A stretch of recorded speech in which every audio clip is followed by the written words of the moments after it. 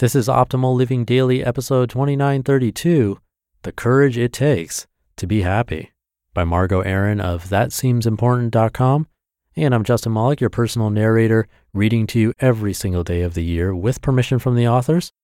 And I'm going to get right to our next post as we optimize your life.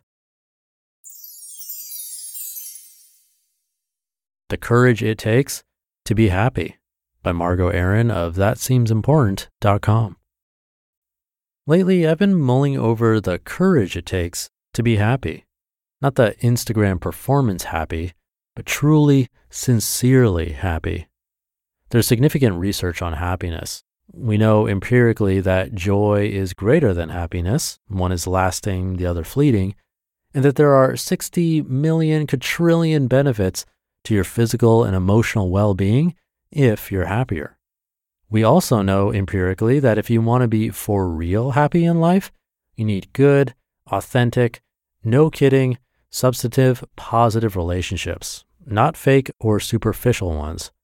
Relationships are the protective and predictive factor for a happy life. I'm concerned with why we preach entitlement to happiness as a cultural value, but fail to adequately pursue it or even recognize it when it hits us. Like we act as if the research doesn't exist or isn't relevant to us specifically. I'm not sure we know the difference between someone who is sincerely happy, a positive emotional state that includes satisfaction, contentment, fulfillment, and for the sake of discussion will include joy, and someone who's faking it. I'm concerned about this for the same reason people are concerned about social media and AI. Can we tell between real and fake? And does it matter? It's our prerogative to live unsatisfied, unhappy, bitter, and resentful lives. That's part of freedom. You're allowed. I'm allowed to be angry and post like I'm not. There's no law I'm violating that prevents me from presenting a false self to the world. Where I think it gets dangerous is with the lying. You're entitled to feel whatever you feel, but you're not allowed to tell others how they should live their lives based on how you live yours. You're not allowed to claim you're fine when you're not in order to save face, and you're not allowed to rely on proxy metrics for internal satisfaction and then act surprised when that doesn't work. That's the part that concerns me a lot. I'm perpetually stunned and frankly bored by the number of people chasing what they think will make them happy, arriving at the place and going, "This isn't what I thought." For mammals who are smart, we are profoundly dumb on this point. We've crafted a culture that negates the very values we purport to espouse: relationships, meaningful work, honesty, integrity, happiness. We instead promote ideas of hustle and the lone founder and individualist ideas of success, not sleeping, money, power, status, and all the things that lead to quite literally the opposite of happiness.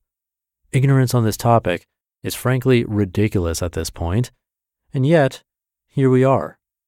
We have excellent data now on what leads to a great, meaningful, fulfilling, satisfied, quote-unquote happy life, and we continue to chase the opposite on account of things like to make my parents happy, to impress my friends, so people like me, so I can have power, or whatever your psychological Achilles heel is. I'm not judging your Achilles heel, I have plenty. I'm judging the denial of it. If we want a more self-actualized society that represents life, liberty, and the pursuit of happiness, then we need to stop doing the opposite. Our actions must match our intentions. And when they don't, when they are misaligned, we suffer interpersonally, intrapersonally, emotionally, psychologically, physically, and otherwise. When there's a mismatch between what you believe and how you behave, you will always find suffering. I challenge us to consider what brings us joy, satisfaction, and fulfillment divorced from what society says should. To know the difference between what society inaccurately dictates should make you happy and what actually does. This necessitates the following skills, which I believe we are sorely lacking, but can improve upon: self-reflection, insight, self-awareness, empathy, courage, the willingness to be wrong, the tension of being disliked or difficult, and hardest of all, the courage to tell yourself the truth. I hope you find that courage. I believe the courage to tell ourselves the truth about what's working and what is not in our lives, where we derive joy and where we don't, is subversive. Because once you're aware of it, then you have to do something about it.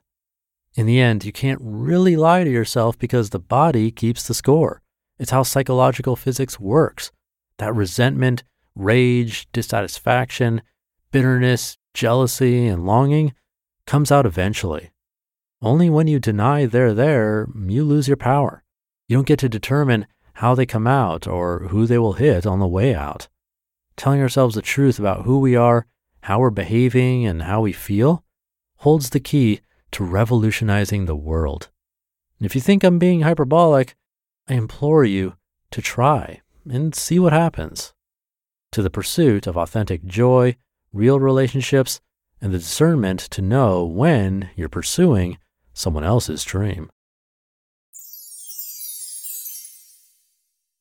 You just listened to the post titled, "The Courage It Takes to Be Happy" by Margo Aaron of thatseemsimportant.com.